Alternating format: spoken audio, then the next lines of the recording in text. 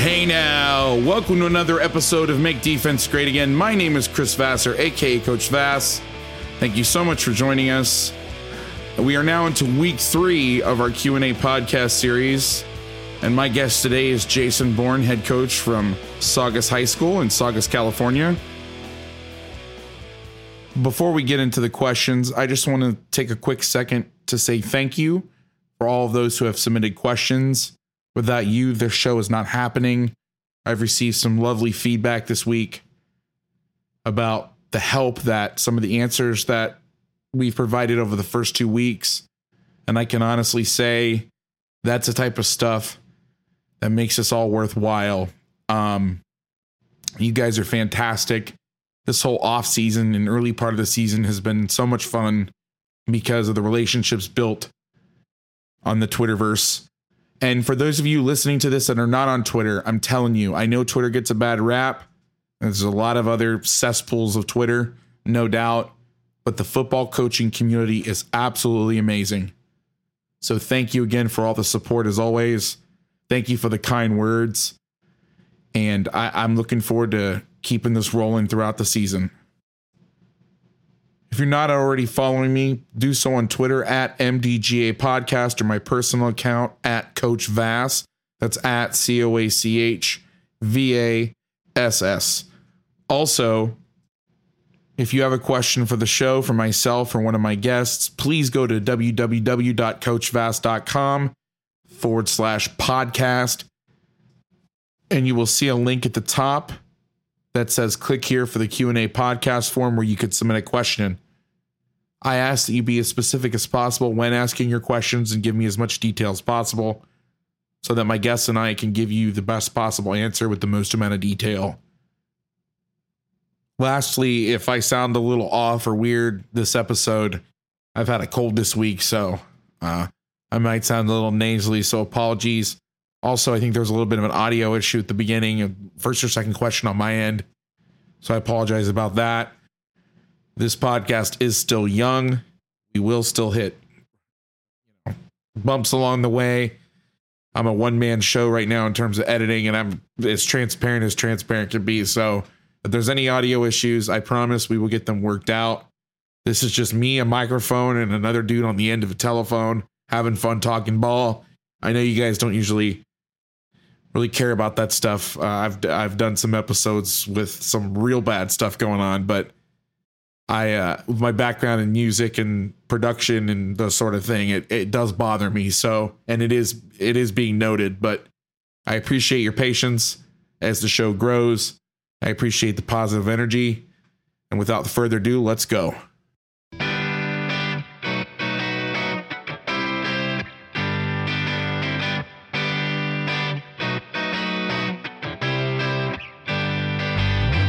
Let's get into it, man. My guest today is Jason Bourne, head coach from Saugus High School in Saugus, California. Thanks for coming on, Coach. Hey, thanks for having me, Coach Vass. Really appreciate it and excited to get after it. Yeah, man, we got some great questions today, so we'll get right into it. Don't waste these coaches' time. I know it's game planning time, so I know you don't want to hear me babble, so we'll just get to the hits. Our first question comes from William Garrow, who coaches defensive line. Is at Turnwater, Washington. He's on the staff with Tim Otten, who also is a fan of the GFOP, great friend of the pod, and also submitted a question. His question is, if you're a DC on the sideline, what kinds of information do you want from the booth between plays, between series, etc.? And then William's Twitter handle is at WGarrow. That's GARROW. I'll let you take this one first. You know, it's interesting. You know, I've been the head coach here for 17 years, and also probably about 10 years ago took over the DC responsibility because the guy that I had doing it, had to step away from coaching. And for the first couple of years, I was on the sideline, and then even though I was the head coach, for about 3 years I went up in the box, and I was coordinating the defense from up there, and obviously that creates some different challenges just from the perspective. Well, shoot, your head coach is up in the box. What's going on down on the field? And while it worked well for a few years, it became apparent that I had to get back down on the field. And so with that being said, I've done both roles as the head coach as well as the coordinator. And the thing that I'm looking for from the guy that's in the box is personnel groupings is number one. You know, if it's a team that likes to, you know, shift or move different guys in and out, and, you know, we've obviously done our homework and determined that, that's the number one thing I'm looking for if they are a team that has different personnel groupings, because then that'll dictate formations and subsequently plays. If they're a team where a lot of high school teams are now, that the personnel groupings don't change, they'll go from 10 to 11 to 12 to 20 to 21 with the same kids, then from that point, you know, I'm asking him to really just focus in on the point of attack as well as see the big picture in terms of pass plays. You know, with the replay system that we have, you know, I don't want to say that the box guy has become obsolete. He hasn't, because he still offers valuable input and help for me. But the replay systems, and it doesn't matter whether you're using Sky Coach, which is what we use, or Huddle or whatever, it has taken a lot of the brunt of responsibility or pressure that we used to rely on from the press box away. It's made it so much easier. But if I didn't have a replay system, then personnel groupings would be number one. After that, if it was you know, a team that didn't have a lot of personnel groupings, I just want to see the point of attack as well as the far side of the field. I mean, that's really helpful for the press box guy too, is, hey, you know, I'm on my sideline, you know, take a look at what's going on to the far side of the field just in case I can't see it. Yeah, it's funny. At the beginning of the year, I get, my brain is working 1,000 miles an hour between those plays, and I had to apologize to my linebackers coach who does my personnel, because I said, listen, give me the down distance. Let me know if we're on a hash or not, because I don't want to call any field side blitzes or boundary blitzes in the middle of the field. And then number one is personnel. And then I gave him special instructions. And then this past game, he starts doing exactly what I told him to. I'm like, all right, cut the chatter. Like I can't take it. And my brain gets just frazzled. And so what I started doing, instead of yelling at people when I've asked them to tell me things and they start to tell me them, like a lunatic, as I'll just take off my headset. So that way I'm not pissing anyone off. And they're like, dude, you asked me to do this for you. What's wrong with you? But right. I used to ask a lot more questions. But now with the video system, I rely on that. It's just great, man. Because how many times would you come in on a Saturday or Sunday, if you played on a Saturday, and be like, damn, if I'd have known this during the game, we could have done X, Y, Z. And that's gone now, unless you're just not processing information fast, which I know happens to me some nights. I'm not thinking of that answer, but I'm much better with that. And I really need end zone film. You know, as a secondary guy, I can see how the play ends and where everybody is and realize, like, hey, okay, that guy should have been there. That guy should have been there. But the front, it's like, for me on the field, it's like seeing the Tasmanian devil, and I barely know what's going on. Because my eyes, I'm looking at the front to make sure the front's lined up. I'm getting the backers. And if I'm lucky, I get back to the secondary, and I'm directing traffic. I'm calling the coverage super late.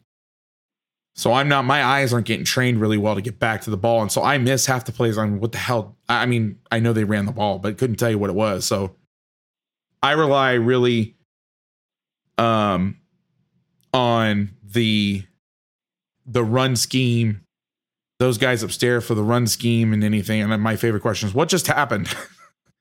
So exactly. But yeah, personnel is king. Personnel is absolute king. And you know, go ahead. No, I was just going to say, it's interesting. So when the rule first came out that you could use, you know, video replay systems, I mean, we were straight old school. We had a laptop up top. We had a camera. We had 2 memory cards.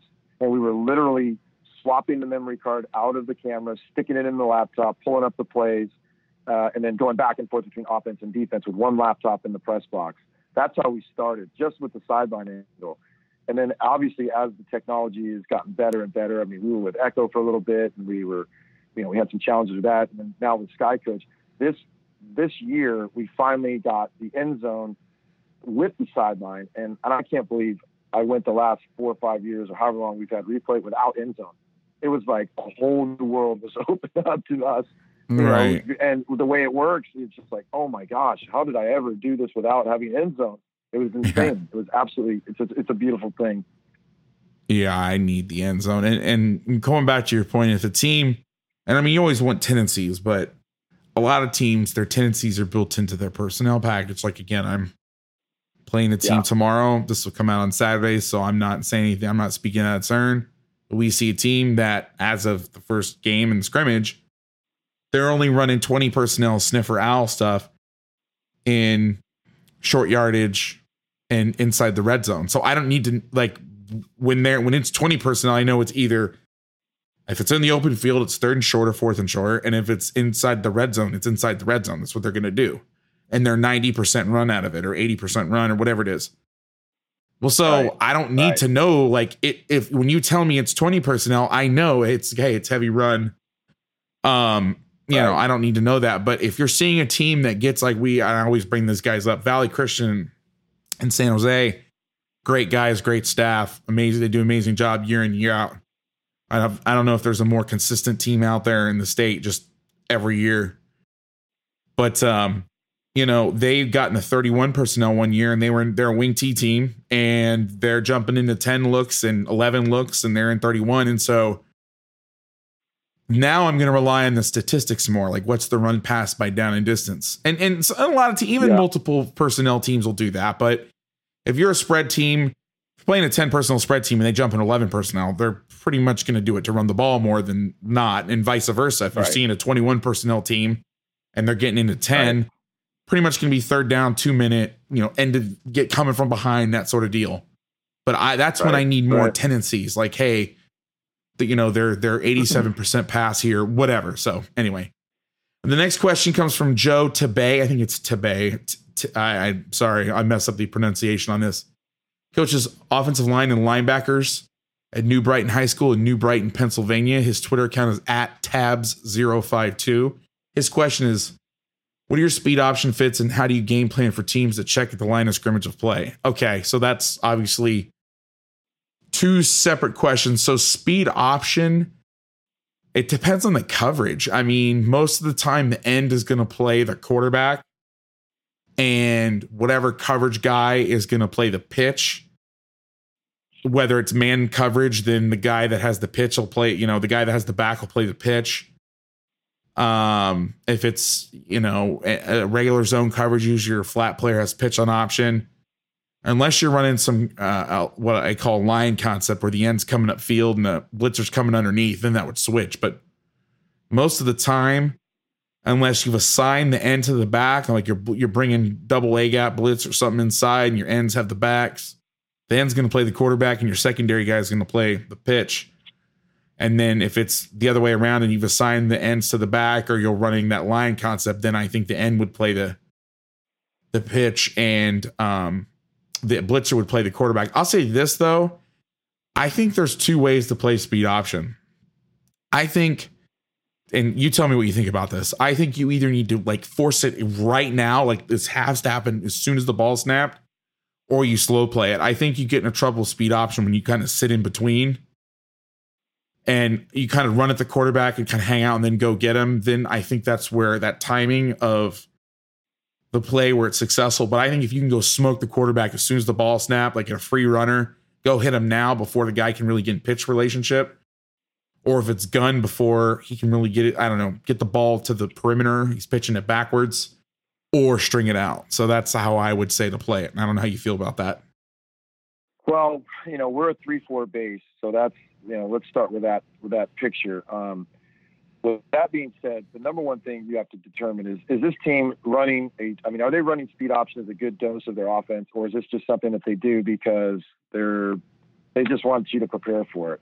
Great point. That's number one. I mean, if it's a team that's, you know, making a living off the speed option, then our philosophy is, all right, we need to make sure that whatever front we're in, whatever blitz we're doing, and whatever coverage we're doing, just like you said, you got to make sure that you have clearly defined responsibilities for everybody. Secondly, you got to make sure that you switch up those responsibilities as well. And whether it's, you know, speed option or zone read or veer option, it doesn't matter. You've got to make sure that you clearly define the responsibilities of everybody. If you're a 3 under 3 deep fire zone team, well, then you better make sure if they're running speed option that you've got it clearly defined. All right, who's got quarterback, who's got pitch. So there's that component. The other component is, you know, who is that kid that's running the speed option? I know I heard it. I know it was you. It was one of the podcasts that I listened to earlier where, you know, the quarterback is the guy on just about every team that you're going to play. There's a reason why most teams only have one, maybe two quarterbacks. So we got to make a decision and determination. Is that their guy? If that's their guy, then I want to put the pressure on him as fast as humanly possible, because we all know that if that dude goes down, now it's their second or third guy that's potentially coming in to play quarterback.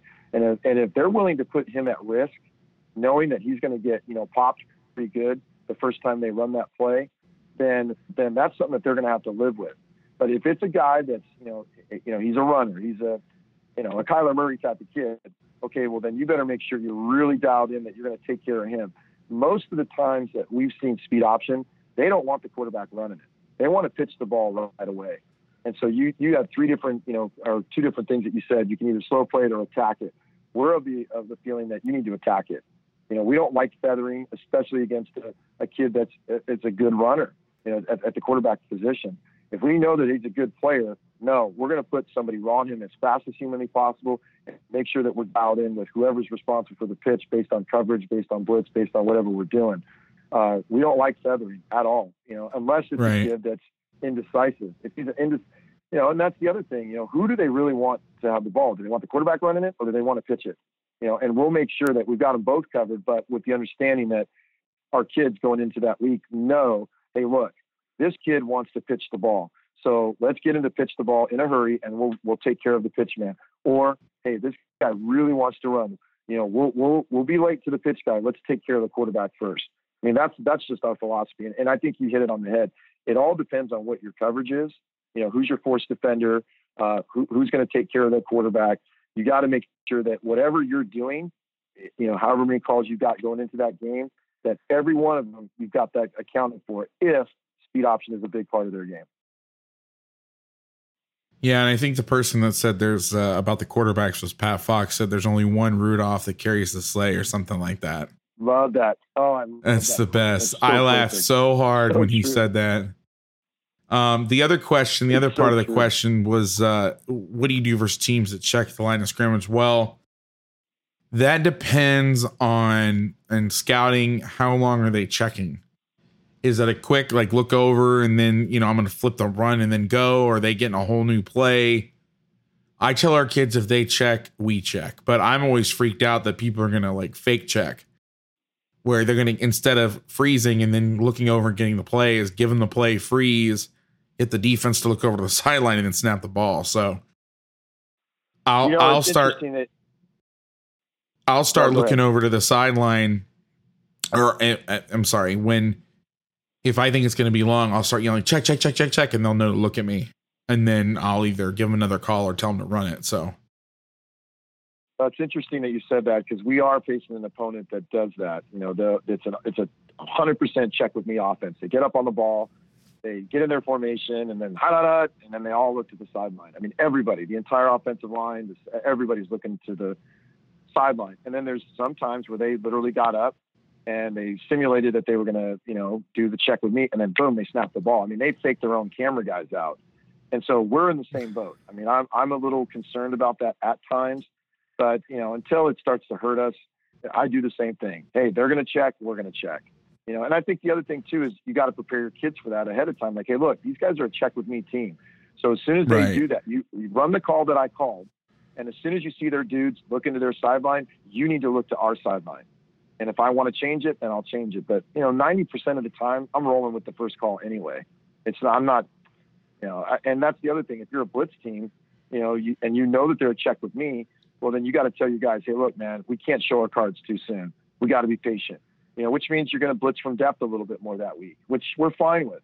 I'm okay with that. I mean, there's certain blitzes that, yes, you need some guys to sugar up to open some things up if you're stunting linemen. But if you know you're going to see a check with me team, well, then don't run those blitzes that week. Run the stuff that you can run from depth so that, they don't have time to check out of it. Yeah, that's a good point. I also think, you like you said, are they doing it all the time? Or is it a team that just does it a little bit? Are they doing it because they want to check the play? Or are they doing it because they want to try to draw you off sides and then, oh, you didn't jump? Well, now we need to play. I think there's also a difference there. And then figure out what they're doing. I mean, we played a team where they only checked a certain plays.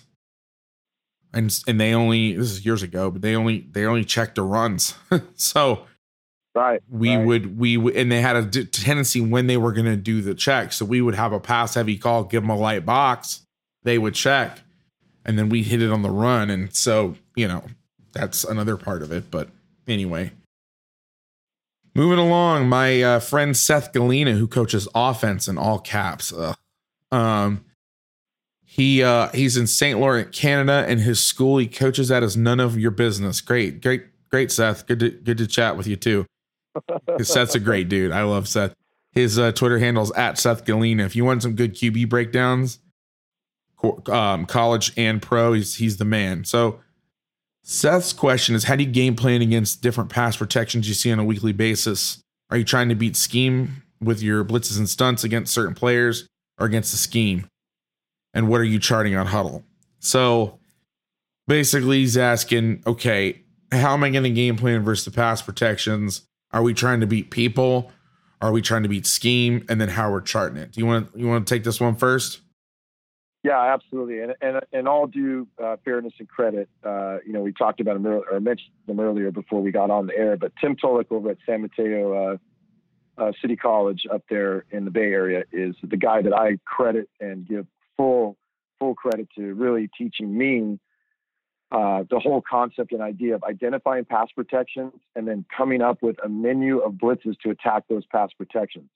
So what we do every year is we decide, okay, we're going to see what are the pass protections that we saw last year? What are the standard pass protections that teams typically run?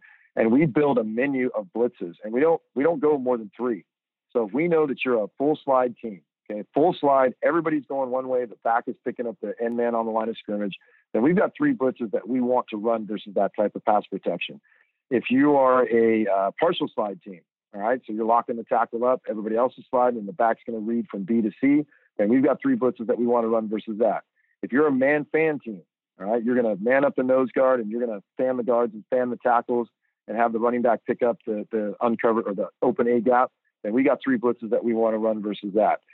And we do that in spring, summer, all the way through fall, and we review those constantly on a weekly basis so that just in case, all right, we scouted a team, we saw that they were full slide, we practiced and emphasized our full slide blitzes, but they got in the game versus us, and now they're going man-fan. Oh, crap, all our full slide or partial slide blitzes are out the window. Now what do we do? Well, for us, it's not an issue. Okay, no problem. They're going man-fan. Here's our next menu of blitzes. And by doing that, number one, you get really good at those 3 blitzes. And again, for us, I don't know, 3 was the magic number. We just said, we're just going to have 3. We're going to have 3 blitzes for every pass protection that we see so that no matter what you run in a game, if you change it on us, if, you ran one thing for 5 games and then you decided to change it, which is not uncommon because, we don't see a lot of the teams that we scout, they're not running the opponents that they play. They're running 40 fronts. They're not running. We don't see a ton of 3-4 teams. So it is possible that, hey, they could be running this protection versus, the even fronts, and then they get against us and they change it to, man fan or partial or full slide or whatever. But the point is that by creating this system, you've got all the protections that you expect to see, and you've got a menu of blitzes already ready to go that you can plug in for each of those. Now, the second part of that was he asked about, do you attack individuals? It's not so much that we attack individuals with scheme. We'll do with players. If we know that, hey, look, this right tackle is a little bit, he's a little bit weak in his pass protection, then we'll put our stronger defensive end on that side. We'll put our better pass rushing defensive end on him and really put the pressure on them to make sure that, hey, look, if you're going to keep running this pass protection with that guy against our guy, we feel like we're going to win that battle. But in terms of, changing it wholesale, no. I mean, that we do what I described. You got a pass protection, we've got a menu of blitzes that we're going to run versus it. I've considered doing something like that, and I think you might have just inspired me to do that. And I kind of have, it's not clearly defined. It's defined in my brain, but the kids don't know it as, hey, this is what we're going to do. I mean, yes and no, but it's not, I'm too ADD to have just 3. I mean, I wish I could. I really wish I could have that sort of restraint. I think I would be a better coach if I did. I just don't have it in me. But you bet I'm going to be calling you or texting you as soon as we're done here to send me those blitzes. That's right. And then I'll be selling them on my website for $30. I'm just kidding. That's a really good, I have one. Go ahead. No, I was going to say it's all out there. I mean, I've done these presentations in Glacier. They're, I'm not getting a dime from Glacier, but they're on Glacier Vault. I mean, I've done this stuff, presented this stuff before, and understand that yes, we have 3 blitzes that we design, but we'll tweak them each year, and those are just the ones that are designed to attack those pass protections.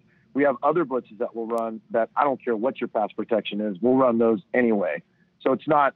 It's not just limited to just, okay, well, we're only running these 3. We've got other blitzes that we do too, that'll attack any pass protection. And of course the run game as well. But it's just been, and just to hit what you just said, what we really wanted to emphasize with our kids is, hey, look guys, if they're a man-fan team, where are the gaps? Where do we want to attack?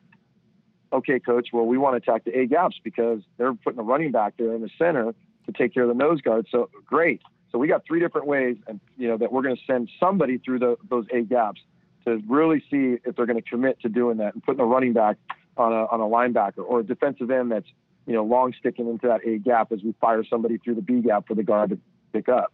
We'll find out real quick if they're going to do that. So I mean, it's a big picture is what we're trying to build. Right. Yeah, and I also need, since they're now the sponsor of the podcast, I need to get, anytime somebody mentions the Glacier Vault, I need like the air horn in the hip hop songs, like the bear, bear, bear, bear. I need that. I need the Glacier Vault anytime somebody mentions Glacier Vault. That's kind of, yes, that's my response to all that stuff you just said. Yes, this is a great point. We do the same thing. I'm always changing how I do it in huddle. I've never been happy with it. The closest thing I got was the Aranda Ron Roberts style of classifying protections.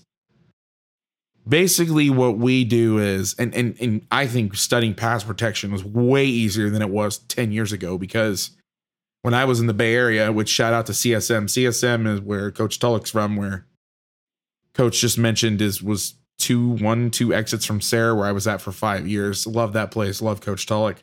Sent a lot of kids there. I think I went to a game. There was like 7 Sarah players at one time playing on the field or something crazy. But anyway, I digress. I mean, we played a team of the infamous Palo Alto High School where Jim Harbaugh went to school, and their old retired head coach, Earl Hansen, who learned the West Coast offense, him and Dan Navarro, who I was employed by his son and is still a really good friend of mine, learned the West Coast offense from Bill Walsh, literally walked across the street. That's where their high school is. No, I'm not even joking. And wow, they would play 20, they'd get in 21 and 11, and they would do, they're releasing, they're in split backs, and the weak side back was swinging and the tight end would release, and then the strong side back would stay in, and then they would keep both backs in and release the tight end. They'd keep the tight end in and send out both. I mean, they had a total combo of everything. I mean, it was incredible. But today I think it's like, all right, 10 personnel. It's going to be, it's easy. You just say 6-man as a 6-man or 5-man. I mean, obviously you can't get 7-man unless you're motioning somebody in. And is it full slide, half slide, big on big, or scat protection, which is just 5-man protection. And then if it's 11 personnel, most of the time the tight end's releasing. And if not, it's usually play action protection. You're seeing teams do that where they're, running what Dave Aranda and those guys call YT protection, where the line is sliding one way and the back of the tight end are going to the other. And there's not much, like, not a lot of guys are releasing the back and keeping the tight end in, or releasing the tight end and keeping the back. I mean, that's more common, but I think really it's how many people are protecting and what kind of protection, because there's so much shotgun now. If I say full slide, I don't need to give a direction. Because I mean, maybe you as an odd front team, because maybe you might think in terms more left and right than I do. We're not. We're to the back. If you're a tight end team, we're looking where's the tight end or where's the back of the shotgun. The offset back kind of gives away where the protection is going to go. Now, I will say pistol's a little different. We'll look at direction more. You fielder boundary left or right, but so our way of breaking down protections is really simplified in that regard. So, and then in terms of scheme, I have like a sliding scale where it's like, okay, we're going to try to beat the scheme and then look at people. I'm not as adventurous in terms of flipping guys unless it's unless my base plan is to rush 4 guys for most of the game, then I'll just put matchups. But I want to be able to run my whole defense, and what we do is kind of complicated. And so it's hard to move guys and be like, all right, you're going to play on the left side this week because of how we set our fronts. But that's one of those things I've always said I was going to do, is have like a specific pass rushing front where it's kind of like, okay, you guys know we're going to only rush 4, but these 4 guys are badasses and we're going to get our matchups. We're going to beat scheme with the mismatches. And so hats. So you do a lot of things that I want to do, but I just can't bring myself to do it. It's kind of funny. Like you've been said a couple things. I'm like, yeah, man, I wish I could do that. I just can't, but that's a great idea. And I want to, I just can't let it go. Yeah, it's a lot easier to flip guys in a 3-4 than a 40 right. For sure. For us, I mean, it's a lot easier. You know, we can put our stronger guy on their weaker guy, and we're not going to lose anything. And the way that we teach our defense, I mean, all of our calls and blitzes are left. I mean, they're interchangeable. So whether the kid's been playing 3 games on the right side and then we move him to the left side, it don't matter, because we're still going to run the blitz from his side or the other side. He's got to be, you know, our end and tackle, which is what we designate our 2-4 techniques. They're interchangeable. One play they could be an end based on formation. The next play they could be the tackle. It doesn't matter for us because it's, you know, the blitzes are run either way, you know, equally. Absolutely. So Seth, thanks for your question. Our next question comes from Mason Hughes, who's the head coach at Central Valley Christian in Visalia, California. Great dude, Mason. Go follow Mason on Twitter. He's at Mason_Hughes. Great man. Great man. Got to go against him in a passing league this summer, and just an awesome guy, man. Just always so supportive. And so, I mean, he'll ask a question and be simple, you know, like, you know, be a 30-second answer. And he's just like, man, thank you so much. Just such a great dude. His question is about the shotgun double tight double wing. It runs counter powers. They're pulling the guards, the tight ends, the tackles, the wings. They'll usually pull 2 or 3 people. It's kind of like, it sounds like it's the Tim Murphy stuff. And he runs a 3-4. And so I'm gonna let you take this one first. I'll talk more big picture, but you can get in the nuts and bolts. He wants to know, you know, how you would defend it, but you know, and then asked about some 5-6 man or 7-man pressures and what coverages are the best to run behind it. I got some thoughts on that, but I'll let you take this one away.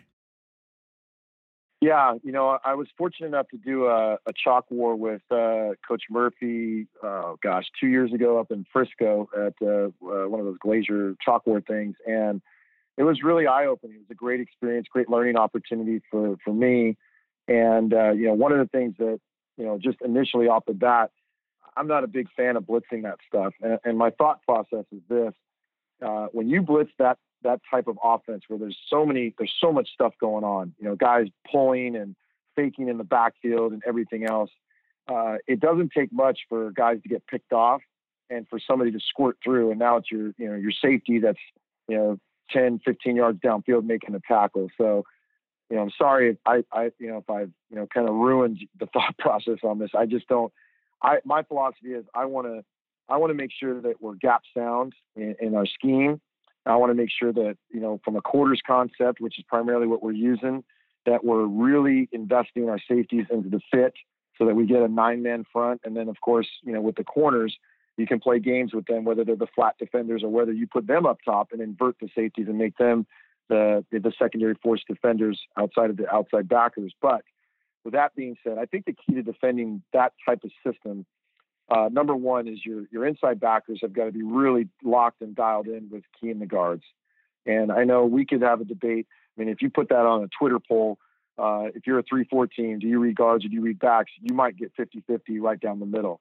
And, you know, I think the answer is both of them. You got to be able to do both. But in that type of system, because of all the pulling that's going on, you got to have your inside linebackers dialed in to the pulling and what's going on. Because if they start looking at the backfield and all the stuff that's going on back there, they're going to get lost. I think the second thing that you got to do against that type of offense is based on if they're pre-snap motioning somebody, you got to have your safeties really dialed in on that as well. And your inverts, your outside backers. You know, if the wing is motioning away from you, it's pretty standard that they're either going to run a counter right back to you. They're going to do a waggle pass right back to you. You know, they might do a counter trade back at you, but the point is that there's certain plays that based on the motion, man, that you're going to see. And if you're on the side that the motion is coming to, well, then you got to make sure that, all right, we're either getting power, we're getting, jet sweep or toss sweep to the perimeter. We're getting something, full-fledged power pitch. We're getting that. And you got to really make sure you guys are dialed in on that. And the last thing I'll add to that is the changeup that we'll do. And again, we'll play either 4 eyes, 4s, or 5s, and we'll mix all 3 of those in. As that would be the most exotic changeup that we do.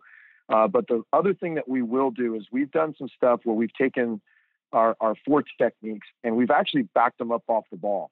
So we still have our nose guard on the line of scrimmage, but we'll back the end and the tackle up about a yard and a half off the ball. We'll angle their bodies, and they'll be lined up because most of the time those teams are in foot-to-foot splits or they're pretty close splits. They'll be playing, the closest I could guess would be a 5 technique, but they're angled. And what we'll tell those guys is, all right, you're attacking at an angle and you're looking at that guard. And if your guard blocks down, okay, you are going as hard and as fast as you can through that gap, and you're probably going to end up going right off the tackle's butt. If your guard pulls, right, we're going to get you over the top around the nose guard, so not behind the line of scrimmage, but over the top of the nose guard, and we're going to get an extra body there because a lot of that offense is based on getting multiple bodies to the point of attack. I mean, including the quarterback a lot of times. So that's one of the things that we've put in, that we've used. We actually played a double tight, double wing, not shotgun, but double tight, double wing team our first week.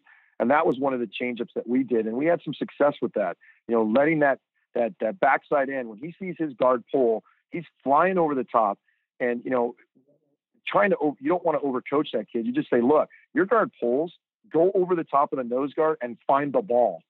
Think of, Stand By Me, sick balls, Chopper, just find the guy with the ball because it's going to be a mosh pit. There's not going to be a lot of open run lanes, but if you see an open run lane as you get over the top of the nose guard, man, you freaking hit it. Get through that open lane, and you're gonna end up tackling the ball carrier as a matter of self-defense because no one's going to account for you.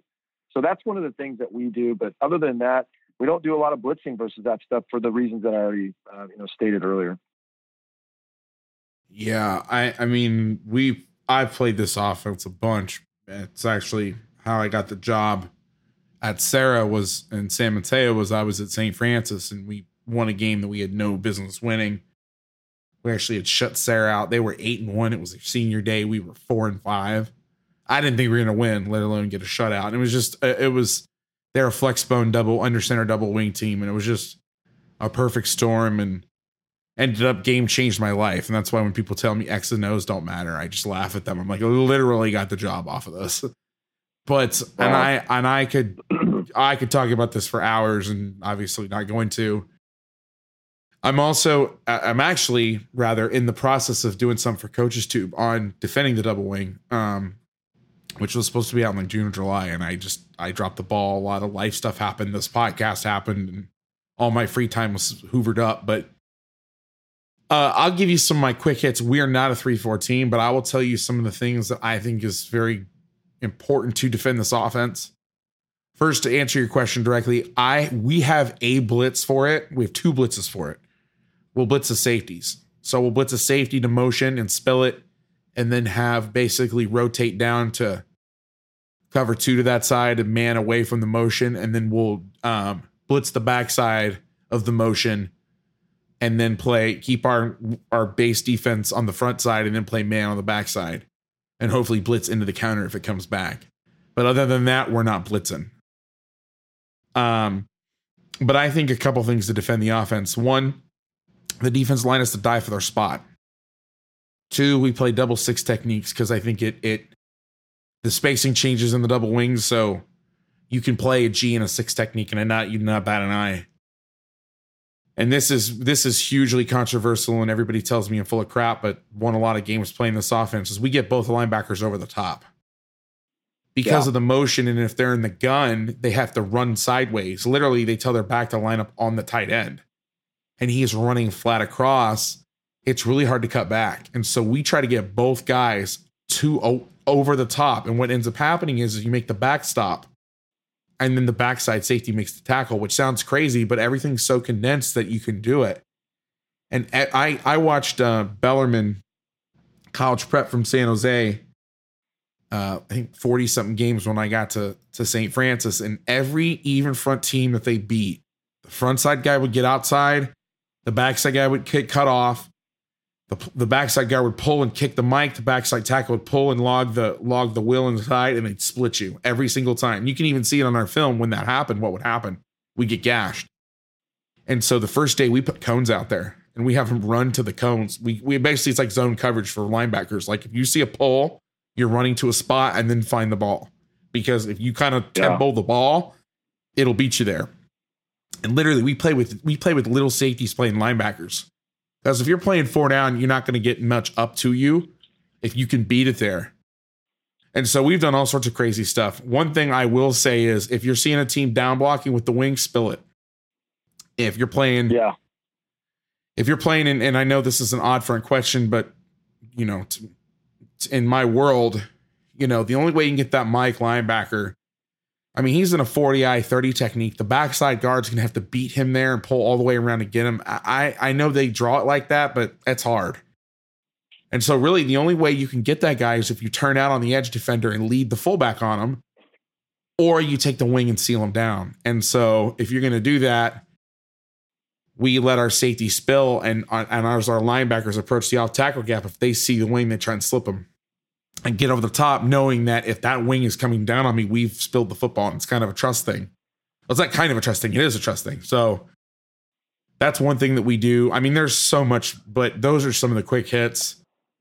The backside safety, if you're playing one high, the backside safety is one of your most important defenders, because he makes a lot of tackles, and you wouldn't think if that would be the case. So anyway, I know that was kind of a long-winded answer, but what were we going to say, Coach? Well, I was just going to add that it's 100% that we are wrong arming with our outside backers. I mean, we're going to loosen up our outside backers. They're not going to play on the tight end. They're going to play on the wings, head up on the wings. And we're going to make that wing's job trying to down block a little bit tougher, but it's going to put him that's going to put that outside backer in a natural path to spill whatever kickouts coming, whether it's the fullback, whether it's the guard, whether it's whatever. We're real big into that. And, you know, again, we want to see, can your kid outrun our safety? If your kid can outrun our safety, then we'll box it. If your kid can't outrun our safeties, then we're going to spill it. I mean, that's most of the teams that run this offense. They don't want it. They don't want it to bounce unless it's a pre-designed, hey, we're trying to get outside. They want to hit that thing. I mean, we see it hit a lot of front side A to a little bit of B, but most of the time it's hitting really tight. So we're going to stress out whoever your kick out blocker is. I mean, we're telling our outside backers, we want you to go make the tackle in that A gap. And that really gets them, you know, really focused in on, all right, well, the only way I'm going to do that is I got to really spill this kick out block. So we do the same thing. Well, and this is the last thing I'll say on this, because I know we got to move on. I'm going a little long tonight, but you know, if you're playing an 8-man front, I'll tell you this, because you just said something, they want to run outside. Unless they're running rocket toss. Now, if they're running rocket toss, like Coach is saying, yeah. But I actually had a clip. The first time I played it, we played our safeties wide, like TCU does. And we played them real wide and had them force at a 45-degree angle. But what happened was the safety's coming outside in at a 45. The inside pursuit's coming inside out. And we actually forced it too fast. And so what happened is the secret is they really want to turn the ball up. Unless it's rocket, unless it's on a dead pitch on a sprint. But if it's fly sweep or they're handing it to the guy, they wanted to get that thing up inside. And so what happened is we set it too fast. And it looks like the play they ran, I can still remember the kid's name. I can still remember his number. I can still remember exactly where it was on the field. And it looked like Coach Rob Everett's Go Army Edge app. Like it looked like it was drawn up in the playbook. It was bad for us, great for them. And what I found was we actually had it too wide. So the next time we played it, we tightened those guys down to 2 yards outside, 4 yards off. And if you can picture this, and if you can't, buy my video series coming out whenever it comes out. I'm just kidding. I hate doing that, but it's true. If you can picture it, we're running inside out. but we're still forcing the ball outside in. So we're giving them the illusion that we're all running together. And so everybody's running inside out, but my safety, when he gets there, he's going to turn it back in. What was happening was when you don't do that, the outside guy's coming fast and that ball can tunnel before everybody can get there. Right, and that, again, most of what we do in coaching, I always say this, and this is kind of ripped off from our mutual friend, Patrick Walsh, but everything that I've learned and do in coaching comes from pain and misery. And again, we fixed this after we got killed on it.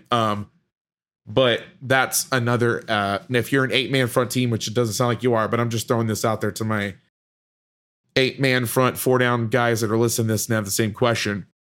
But the main point is you need to force the ball. You still want to force the ball inside, but you want to run from outside in, make them think they have the edge, get the whole defense moving in that direction, and then force it. They have to turn it up, and then the cavalry's there. Sorry, that was a long, long answer. I'm starting to answer questions that aren't even being asked. I'm going to get us back on track. I've just had such a crappy week. I'm just excited to talk about football. I'm just inventing questions now. All right, I'll take this one first. This one's from Jason AGEE. I'm sorry if I mispronounce your name. He coaches corners at Park Hill in the computer just freaked out, in Kansas City, Missouri. His question is, what blitzes, stunts do you like when facing 20 personnel teams that primarily run counter, buck sweep, and power? Okay, so I'll take this one first. My favorite, slant to the play, bring a guy off the backside. That's how I like to do it. 4 down. I think the secret to stopping counter power is to get the nose across face on the back block from the center. I think the weak spot is the strong A gap. A lot of people disagree, but it's where we've had success. And then counter, I honestly, out of our defense, I don't like blitzing and stunning it. Because if you're running it back to the G, who's got my mic? So let's say you're pulling the guard and the owl or the sniffer. I call him the owl, sniffer. So the center's back on the 3, the nose is down on the G. Who's got the mic? The play side tackle. My guy should beat that. If he's not, he's fired. So if I know that it's coming and I'm 100% sure, I'll slant back with the play. I like to slant into plays and blitz off the backside. And then buck sweep, I've tried that and it works. It's hit or miss. So I think the best thing to do versus buck sweep is getting a G, whether it's 2 Gs or the under, and then have them try to block down on the G with the tackle, or get it where they're, saying, okay, well, we're going to pull the tackle on buck sweep instead of the guard. We'll go down on the G with the guard and then just pull the tackle and blitz somebody through the B gap to the play. Those are my off the top of my head. So I don't know how you feel about that. It's funny. We see some 20 personnel, but the teams that we see, because we are a 3-4, we don't get a lot of counters or powers, because the issue is, what are you going to do with that tackle that is, to the side that you're running? A lot of teams that like to run the power versus 3-4s, they need somebody to double team the tight end to get to the, either whether they're going to get it to the front side backer or the backside backer. So we don't see a ton of power out of that scheme, or out of that personnel grouping against us, just because they don't know what we're going to do with our ends and tackles. They don't know. Are they going to slant into the B? Are they going to slant into the C? But with that being said, if we were seeing that, if a team was going to force the issue and still just run that play, we'd like the same thing that you said. We'd like to blitz right into it. I think the NCAA All-American blitz right into it is man, that messes them up, because that end that's long sticking into the A, that tackle's like, oh crap, where's he going? Wait, that's my guy. Where are you going? And he ends up chasing him. It collapses that side of the line. Now you've got your inside backer coming right off the tail of that down blocking tackle as he's chasing your defensive end who's long sticking. And then you got your outside linebacker there as well. So the blitzing Mike will end up spilling the play right to your outside backer. And then you got obviously got the safety dropping down from high, your 3 high, 3 under 3 look. He's coming down, and we'll end up spilling it to him as well, if he gets outside the outside backer, which doesn't happen very often. That's really it. I mean, we just, in our 3-4 scheme, we just don't see that much. If they're going to run power, they need a tight end at least, or they take that sniffer and try and, do one back power. I mean, we'll see some of that. And if we see that, we're blitzing right into it. I mean, I think it's the same thing that you're doing. Yeah. One of my things that I like to do, I learned this off season is, and I might be giving something away here, but I won't tell you what we call it, but we line up in the mint, the tight, whatever you want to call it.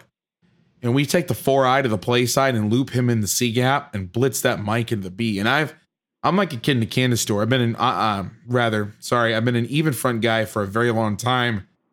Blitzing inside backers is not how you solve problems out of that defense, in my opinion. Are there certain times you do it? Yeah. Under center 12 personnel, we're coming.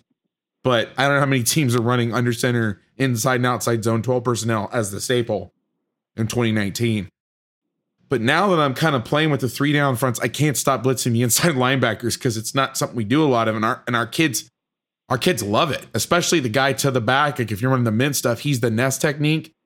He didn't have anything to do. He's just like chilling for the quarterback. So I thought, being an even front guy, that the kids would like the one gap even front defense. They actually kind of like the odd stuff, especially when you're covering up those guards and they don't have to take them on. But I digress. Our next question comes from Bruno Breepole. He's the defensive coordinator. It says, by the way, I'm sorry, Jason.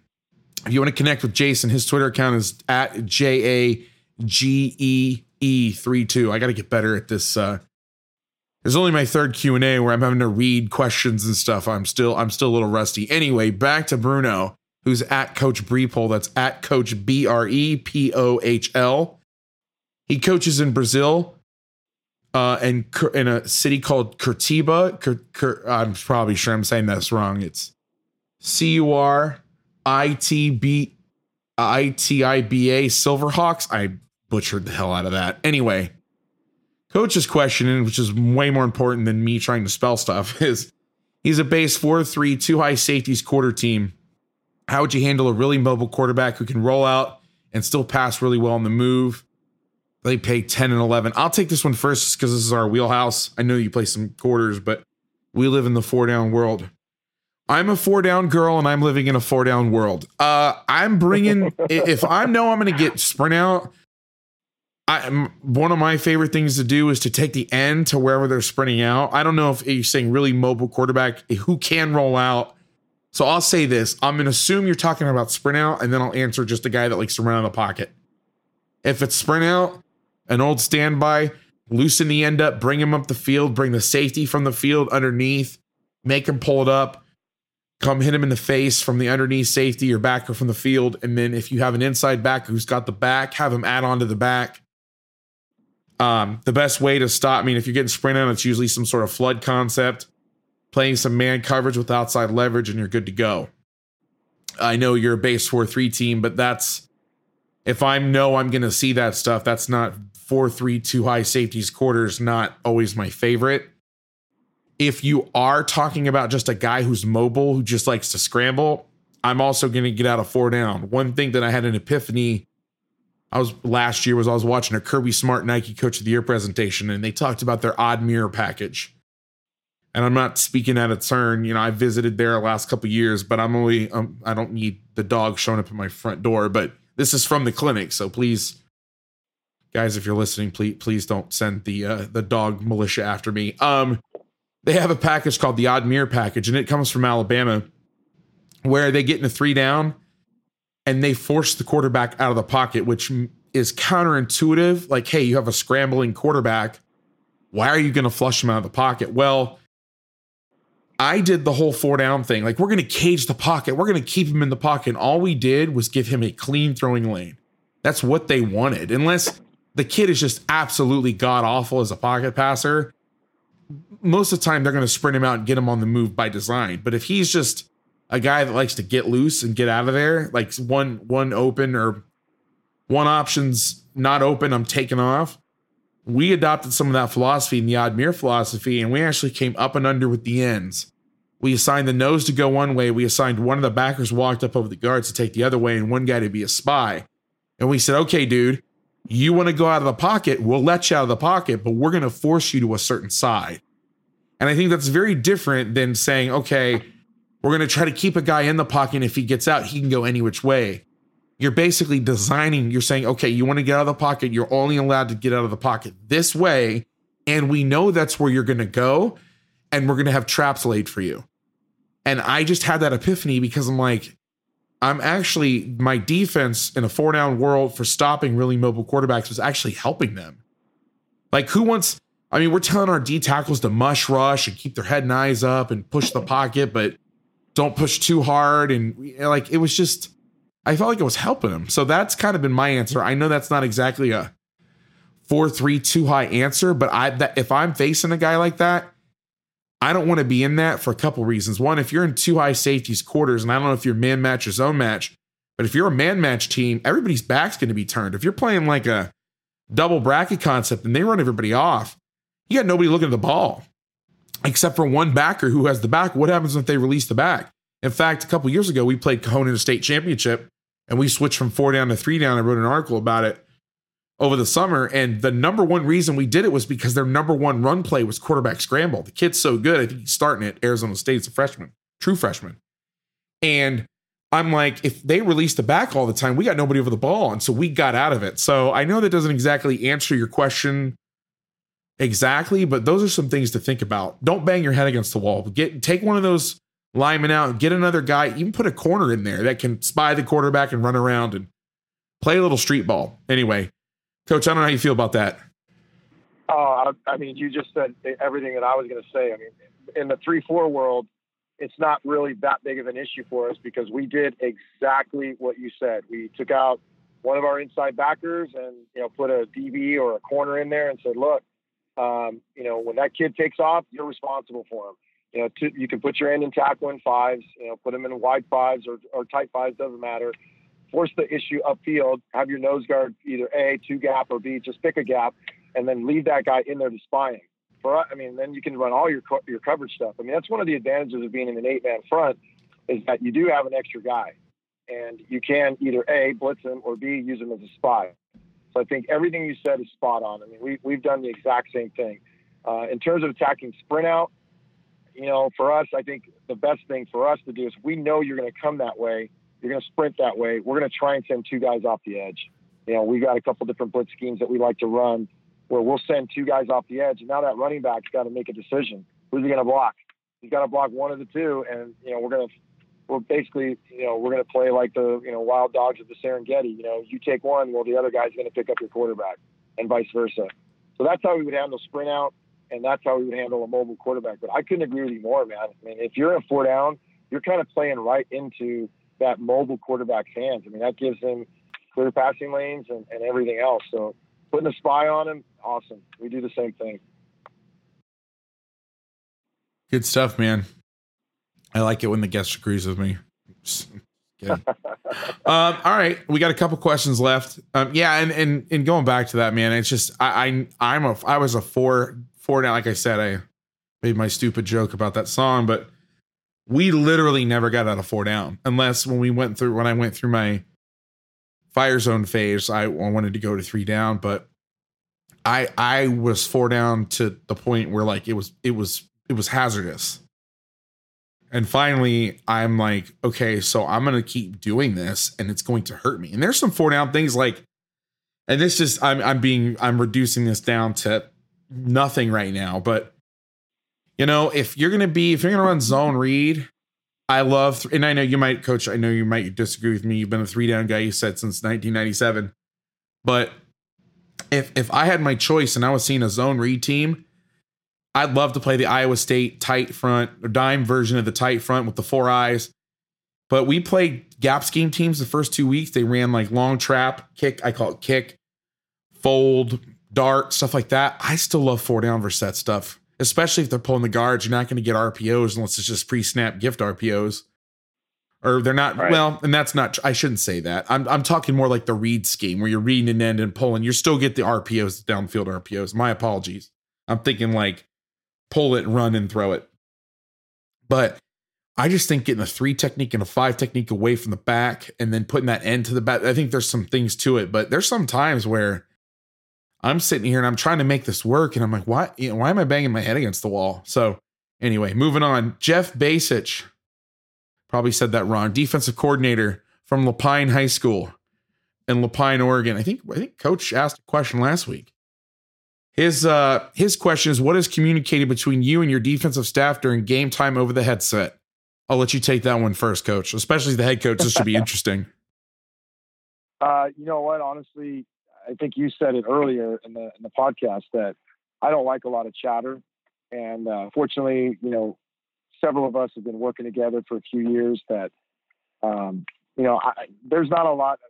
You know, I've read so many different articles and I've heard so many different staffs who have done different things. And, hey, this guy's saying this and this guy's doing that and whatever. And, you know what? We tried it a couple of times and I just found that it just clogs my brain. You know, I'm kind of the same way that you described, that it's just, it becomes, you know, sensory overload. So quite honestly, you know, once the play is over, I'll ask a question, you know, hey, what was that? Or who did this or who did that? And, you know, one of the coaches will respond appropriately. And then from there, I will, you know, just keep going. It's not the greatest answer, but quite honestly, I just don't like all the chatter. And I think, you know, the benefit is that we've worked together for so long that we all know, you know, and we've done our homework ahead of time. You know, there's really not a ton of surprises, you know, unless the team just, you know, showed something for 3 weeks and then came out and completely scrapped their offense and did something different. Right. Okay, then there might be a little bit more chatter from that perspective. But in terms of, you know, during the game, if we've done our homework right and this team is, you know, worth their salt, they're going to pretty much stick to what they do, at least what they showed on tape. And there's just not a lot of chatter. We just don't. I don't know how else to answer that. I mean, that's just how we do it. Yeah, I'm kind of a headset Nazi with certain things, and it's kind of tough this year because we have the special team split up between two of our coaches, between our defensive line coach, one of our defensive line coaches rather, and our linebackers coach, and our linebackers coach is upstairs. And so last year, I think it was two offensive guys. Well, it was a defensive guy and an offensive guy, but the guy up top would call down to the offense. And that kind of kept things a little separate. But this year, a lot of that chatter goes on over one side, and it drives me mental. So I have to take my headset off, and you know, that's just something I gotta work on as a coach, and as a human being. You know, it's something I've got to get more comfortable with, and I just have to learn how to block it out. I have a really hard time with it. So I have instructed my guys, and I feel bad just saying this out loud. Like, unless I ask you something specific, just don't say anything, because I just can't handle it. There's so much going on in the way that we call defense. We have a front call and a back end call, and I'm trying to put it all together and trying to see a million things. And we don't really have, like, I know this is sound crazy. We have calls that we make more than others, but we don't have like a, you know, base check. So, I'm really having to think every play. And so I'm like, guys, please. And I try to be polite about it. The one thing that will make me go crazy is when the commentating happens. That's when I lose my mind. When that's holding or oh my God, he's going to score. And I'm like, shut up. Like, I lose my mind, and it's not great. I'm not proud of it, but that will set me over the edge. But in terms of what I'm really asking, go ahead. Well, I was just going to say, do you guys have split headsets? Like, we do. Offensive set. Yeah, we do too. Yeah. So that's pretty helpful. And you know, if it ever became a really big issue, because I got the head coach headset, I can always flip over and, you know, listen to whatever's going on offense. You know, obviously not during defense, but well, I've just been pretty blessed. I wanted to do the both sides so I could switch over and talk to the head coach, and I backed off of that just because I'll ask my favorite, like I said earlier, my favorite question is what happened, which could be that could be a long answer, but you know, I'll usually ask what run was that. Now, if there's a certain team, I don't get too far down this rabbit hole. If I'm seeing a team with a million formations, I'll ask what they're running. But you know, for our first two games it was a 10 personnel team, and then a team was supposed to be in 10 and they came out 21, but we won pretty comfortably. So I wasn't asking for many stats, but if you see like a wing T option team or something, I'm going to want to know. I want an updated hit chart basically every series. So where are they running the ball? I can kind of see where they're passing the ball, but what shades are they running at? You know, do you see any noticeable tendencies down and distance, that sort of thing? Right. So my next question is from Zach. And also, by the way, going back to Coach Basich, his Twitter handle's at JBAISCH. It was pretty cool this last week. And he's from Lapine, Oregon. It was pretty cool this week because I started to see some of the coaches starting to not mix it. That sounds bad. They weren't nothing bad at all, but like talking on Twitter and continuing the conversation, which is really what I really wanted to do. I basically wanted to create an audio form of Coach Huey on Twitter during the season. And so we started to see a little bit of that, and that was really cool. And I think Coach was on there talking a little bit. So our next question comes from Zach Shoemaker, the defensive coordinator and safeties coach at Waynesboro Area Senior High School in Waynesboro, Pennsylvania. So he says, Coach, I liked your answer previously about practice progressions and personnel packages. We play a wing T school that sits in mostly 31 personnel, but they'll get into other formations like 11 personnel style formations and 10 personnel style formations, but have 31 personnel on the field. The question is, do you break your practice down into alternative categories that week if they're all running the same thing? Do you work by formation? We're a small 5A school that have a lot of 2A guys, so we only get one defensive practice day. God bless you. That's fully devoted to defense and form recognition on Monday. He's trying to maximize his practice day and the rest of the season, and because he's going to see a lot of this style things.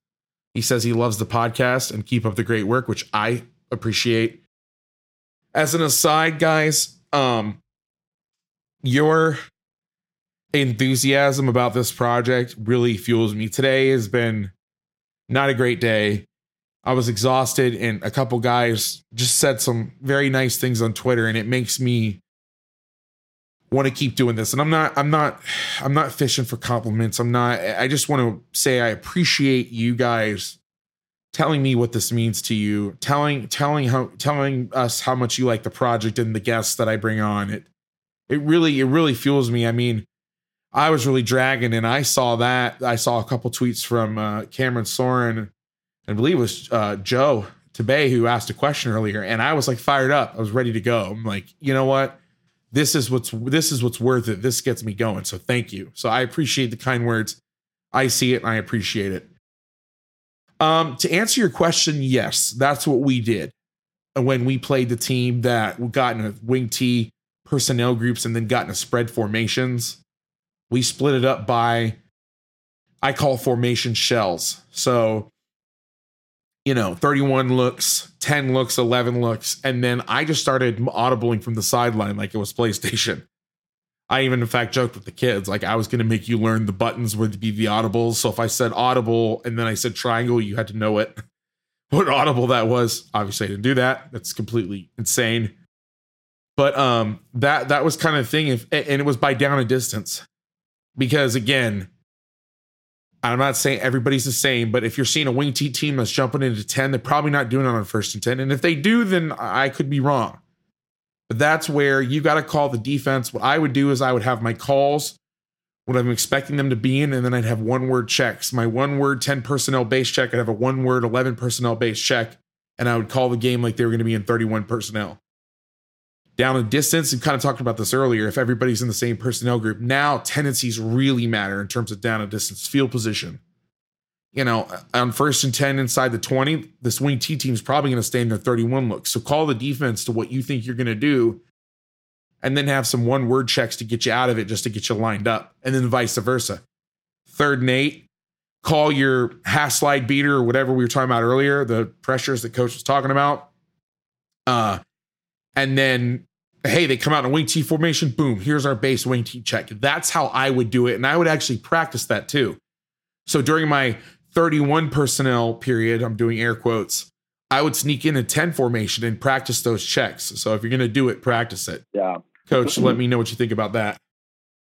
Man, there's just so many layers and depth to that question. Yeah. I guess the first thing is, to have a better understanding of where I'm going to go with this is, number one, in our opinion, if you don't have at least 3 games to break down to try and figure out some down and distance tendencies, I think you're kind of spinning your tires in the mud. And I'd like to think that we all get at least 3 games, if not more. But even with that, the biggest thing that I'm looking for when it comes to down and distance tendencies is, where's the cut? Where's the cutoff? When is it on third down that they're 100% going to throw the ball? Is it 3rd and 6? Is it 3rd and 8? What is it? Because that will dictate, how much we're going to either A, drop 8, or B, send the kitchen sink after them. So that's the first thing as it pertains to down and distance. Over the years, I've vacillated back and forth between trying to identify down and distance tendencies to field position tendencies. And, for me, and I'm only speaking for me, I just haven't gained a lot of traction in really, looking at the analytics and really identifying, okay, they're going to do this. The captain obvious one is, okay, when it's 2nd and 20 or 3rd and 16, they're probably going to run a screen or they're going to run a draw. Okay. Other than those obvious ones, I haven't really found too many down distance field position tendencies.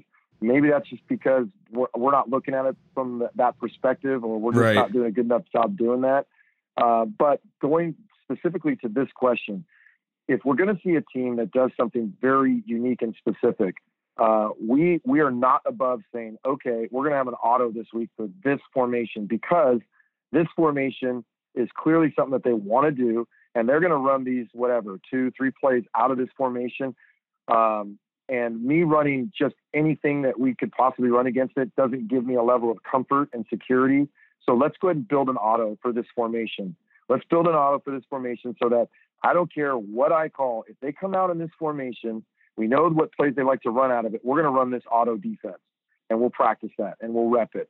And I'll do the opposite of what you said, where, okay, maybe they do some other things.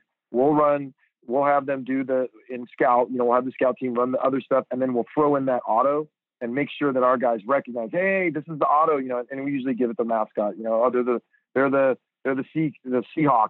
So, all right, Seahawks. And that tells them, all right, get in the auto. That's one of the things that we'll really do in terms of identifying those type of things.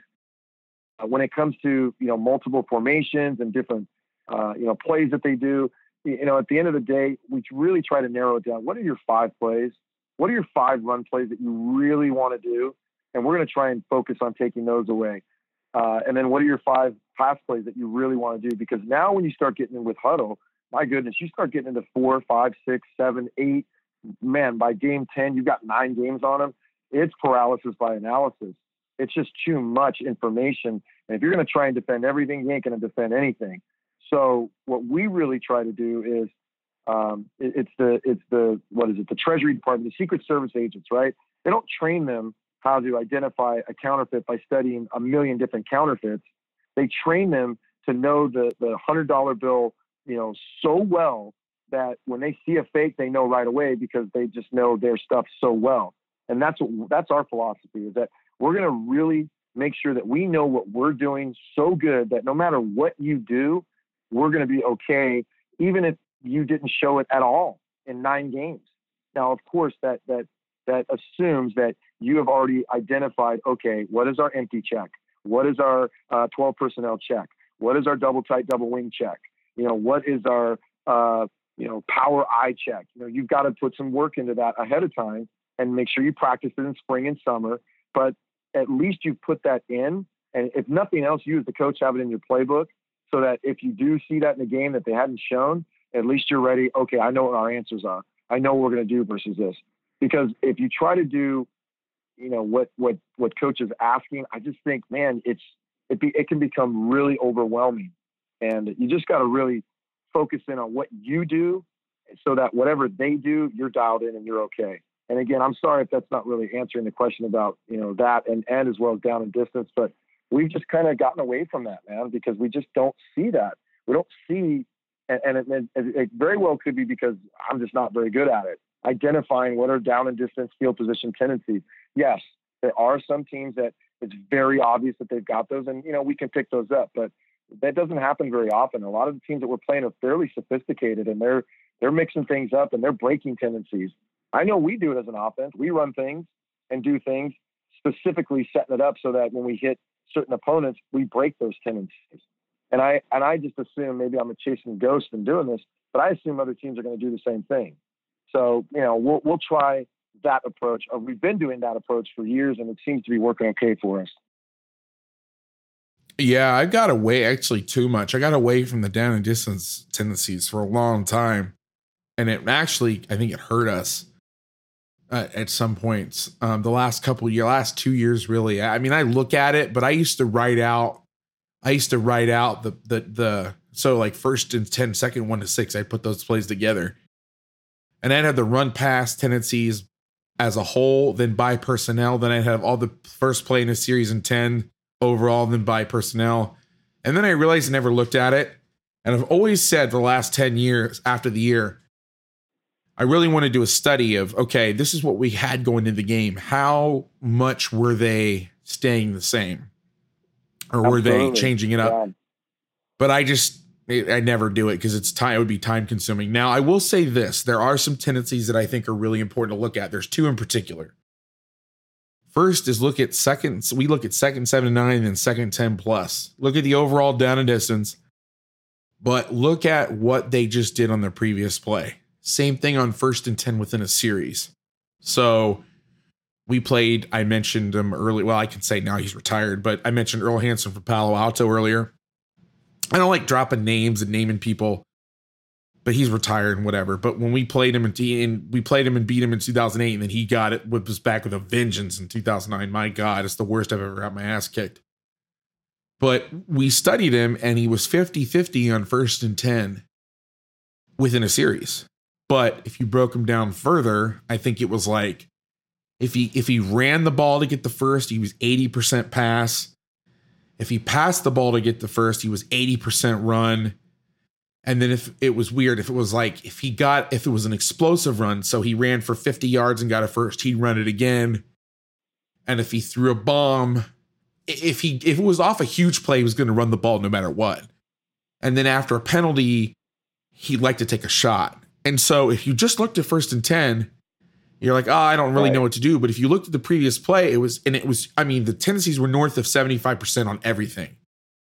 And so I think that's something to take a look at. I think second along, that's something to take a look at. I think your third mediums where you're getting 50-50s, if you're going to just kind of spot check it, look by field position. Look at third and 3 to 5. If they're 50-50, okay, where's the breaking point? Find the breaking point, because some teams have one where they won't run the ball after 3rd and 4, 3rd and 5. And I really try to find that more than like 3rd and 3 to 5 is 50-50. Okay, well, what were they on 3rd and 3 and what were they on 3rd and 5? You know what I mean? Like, I think when you start grouping it like that, you need to find kind of the breaking point. And then when will they do the opposite? So when will they on third down? When are they going to run the ball? When are they going to throw on 3rd and 2? Like, try to find those outliers. Like, okay, yes, on 3rd and 1, most teams are going to run the ball, but what are these guys? When are they not going to run the ball? So anyway. Right. No, and I think that's a great point. And we still do it, but I don't know if it really, unless something jumps out at us really, really big, it's not really going to dictate a whole lot of what we're doing, but we'll still do it. And again, I won't start doing it until I get at least 3 games on somebody. Cause I just feel like, 2 games, it's tough, especially at the beginning of the year, but later in the year, and especially in playoffs, I think you can find stuff like that. And if it does jump out at us, then it's like, okay, hey, it's obvious, guys, that, hey, on second and this, they're doing this. If it's third and whatever, here's the cut. And we'll do that. We'll use that data, but I don't know if it necessarily drives the play calls that we call. I don't know if it does. Yeah. I think it's more of, I want our guys to be aware of it. All right, guys, here we go. It's second and, 9 plus. What do we know based on study that these guys like to do? Oh, well, they like to run this. Okay, great. So if we're running this blitz, that we got to make sure we're solid on defending that. If we run this coverage, we got to make sure, you know what I'm saying? I mean, that's how we'll do it. But in terms of driving our calls, I don't really marry it too much with it unless it's just a ridiculous tendency. Right. And for me, it informs the calls that I'm putting in. I don't ever look and go, okay, guys. And I used to be like Rain Man with this stuff. Like, I would have when I coached with Stephen Lowe's, the OC, John Bosco, we were coaching together. We coached together for years. I would have him quiz me, third and 3 to 6. And I knew it, but it would influence my play calling, but I would never look at it in the game.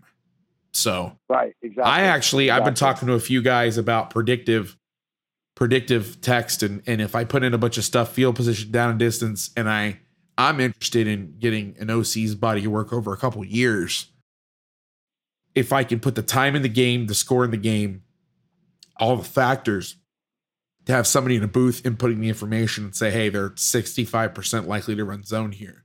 But you would need a ton of information. It's something that I've been kind of obsessed with for a long time. My brain doesn't work like that. So I need to find somebody who's just as insane as me with details, but also has the background in statistics, because that ain't me. That ain't me at all, bro. Exactly. Okay, so we got a first. So this was going to be our last question, but we actually had somebody pop in another one right after. So I'll go there. I know it's getting late, so we'll go fast on this. I'll take this one because he's asking 425 split field. Sure. So this is Tim Otten, great dude. His Twitter account is at Tim Otten, at Tim OTTON. Our last coach, Zach Shoemaker, his Twitter account was at Coach Shoe07. I actually think that would be, I'd love to hear people jump in on that. In fact, Coach, when you listen to this, tweet the show at MDGA podcast. I'll retweet it because I want to hear how other people think, because we might play a team that does something similar to this, and I want to get some other ideas about. Literally paste the question that you typed to me into a tweet, and I'll retweet it, and we'll get a bunch of people responding in on it. Anyway, back to Coach Otten. His question is 4-2-5 split field team. How would you defend 4 strong into the boundary with a good running quarterback? Running quarterback power, quarterback sweep, and a dude at X with a wide split where they'll throw slant fade. So because I don't have all the information on this, and Tim, you got my number, or DM me, and if I don't answer this question, DM me and I will answer it in full. But 4 strong to the boundary, I don't know if that's empty 4, like 4x1, if you're talking trips with the back into the boundary, or if you're talking 2 receivers with a sniffer or a tight end and a back on the same side. So I don't really know exactly, and I don't know where the quarterback power and sweep is hitting. I'm going to guess they're going to run QB power and sweep into the boundary with the and then throw to the field. What I would do, just from a generic standpoint, is if they throw any kind of screens into the boundary, I would find some sort of coverage that I have good support with. And obviously I'm going to do cover 3 out of this, but I would want to press somebody into the boundary. I really like this. Any kind of 2x1 or 3x1 of the boundary. I want to try to get a press corner of the boundary with some help over the top to take away any quick screens. And then I want to get to some sort of concept where I'm doubling the X to the field, depending on his width. And the guy that's helping double him will also be an extra run fitter on the edge.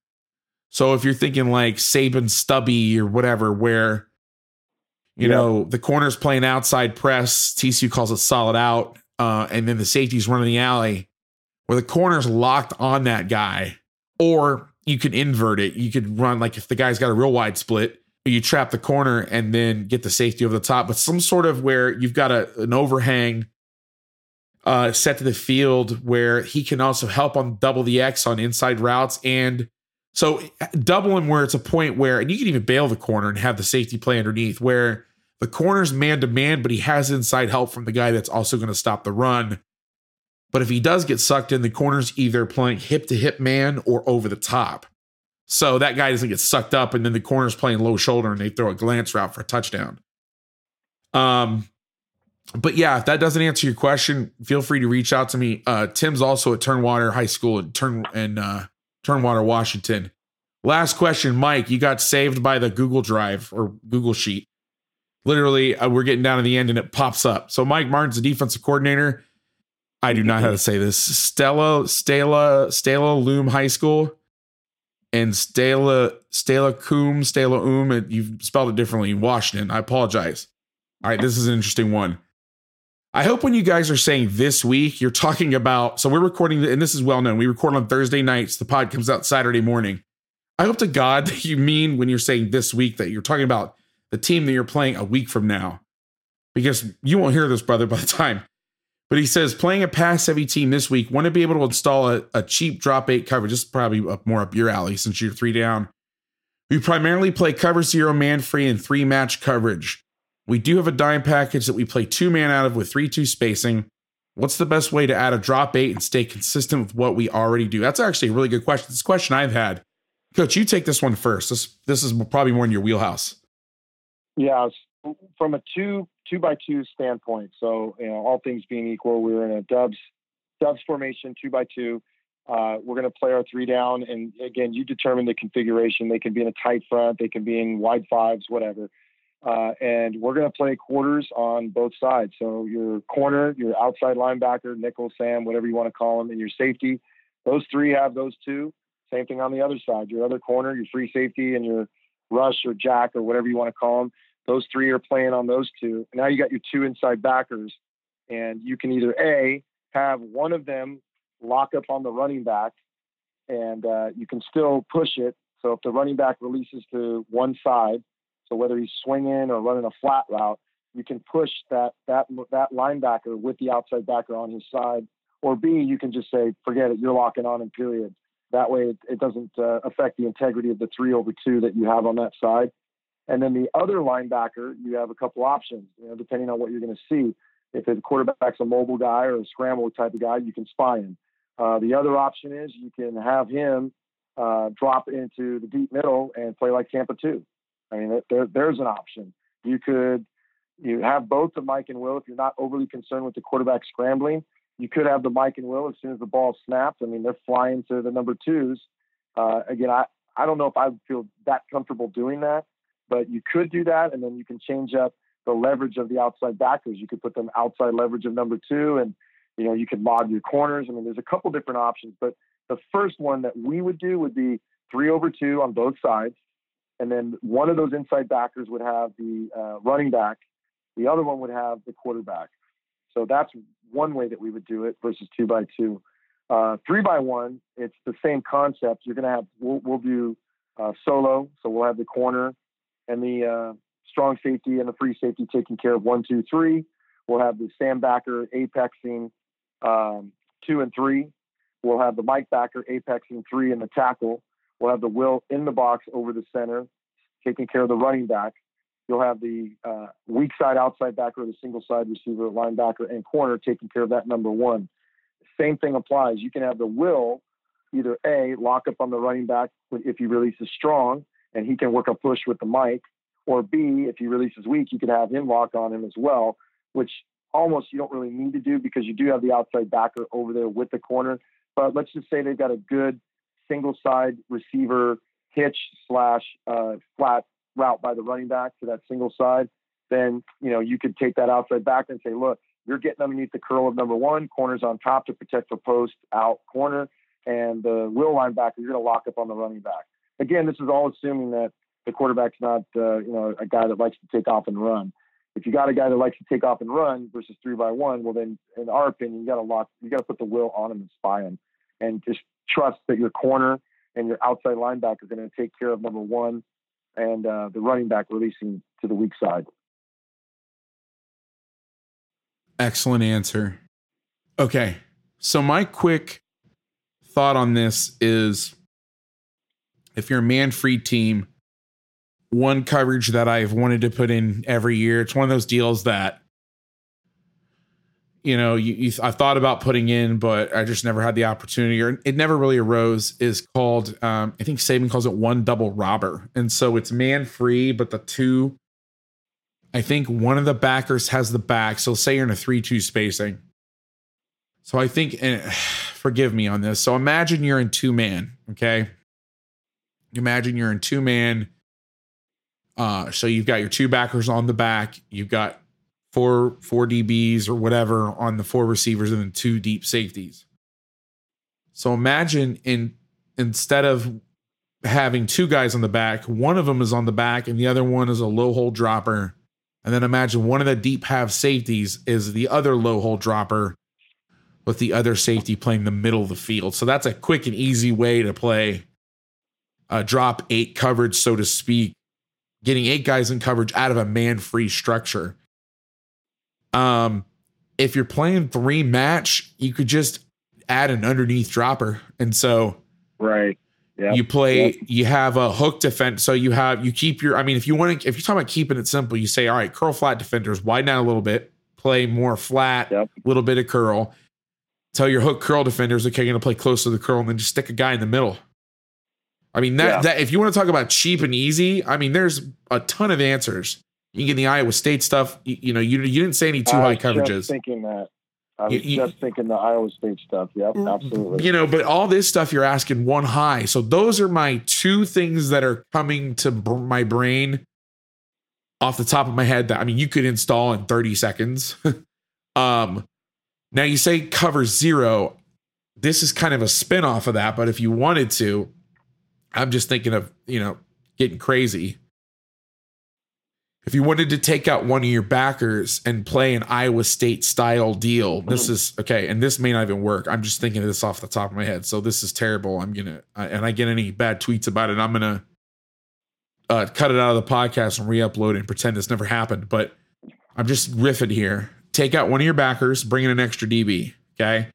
Now, if you play cover zero, we'll say it's 2x2, 3x1. You can do it. Just bring the guy over. So let's say it's 2x2. You bracket their best guy to one side, you bracket their best guy to the other, and then you stick the remaining DB in the middle of the field. So you have middle of the field open coverage where you have brackets on their two best guys, one to one side, one to the other, and you have a guy standing in the middle of the field. If you're talking about quick fixes and you just want a cheap, easy drop A coverage, there you go. That's the best I got for you. Or what Coach said in 3x1, I'm guessing, if they're a 3x1 team, the backside guy is going to be the best. Play box one defense. Man up the backside, keep the rest of your coverage. Kind of what you were talking about. Yep. So that's just off the top of my head. I'm thinking if I could think of it off the top of my head, it should be pretty cheap and easy. Those are some good answers. If you want to talk about the discussion, Mike's Twitter, and he's active on Twitter. Love that guy. His Twitter handle is @MSMartin0208. So, Coach, we've said it all. Thank you so much. I'm sorry to keep you so late and for so long. I really appreciate your time. I appreciate you getting to know you over this offseason. And I know we talked a long time ago about coming on the pod, and I promised you I'd have you on, and I'm glad I got to fulfill that promise. You've been such a great supporter and such a good friend, and it's been nice to get to know you over these last 5, 6, 7 months. And I appreciate getting to share some knowledge with you. And I'm expecting those blitzes in my mailbox by tomorrow morning. Okay. You got it, my man. Well, listen, I just want to say thank you again for the opportunity. I love the podcast, love the tweets, love all the stuff that you've done in the other mediums, and, continue to keep up the great work. And if anybody out there wants to hit me up on Twitter, it's Jason Bourne1. Again, it's Jason, Jason, BORNN, 2 N's in there, no U, no E, in the number 1. And, I'll answer any questions that anybody's got.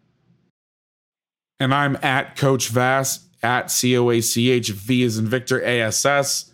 This has been episode 3 of the Make Defense Great Again podcast. I appreciate your time, Coach. Thank you. You got it, Chris. Take care.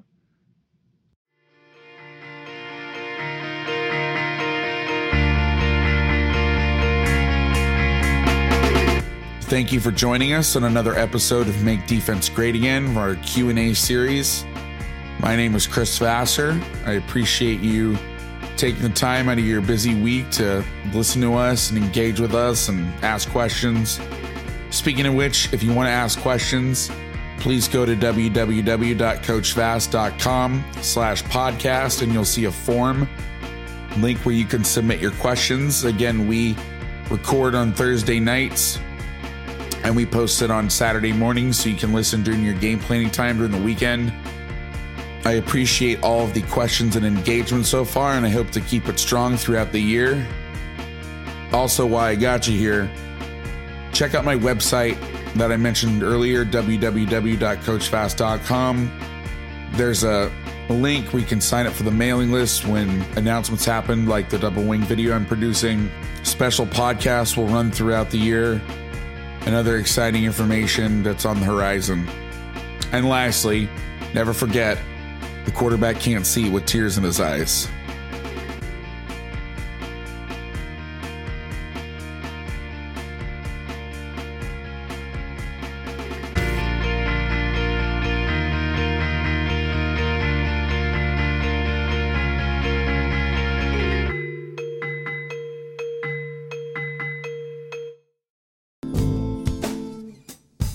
Sound good?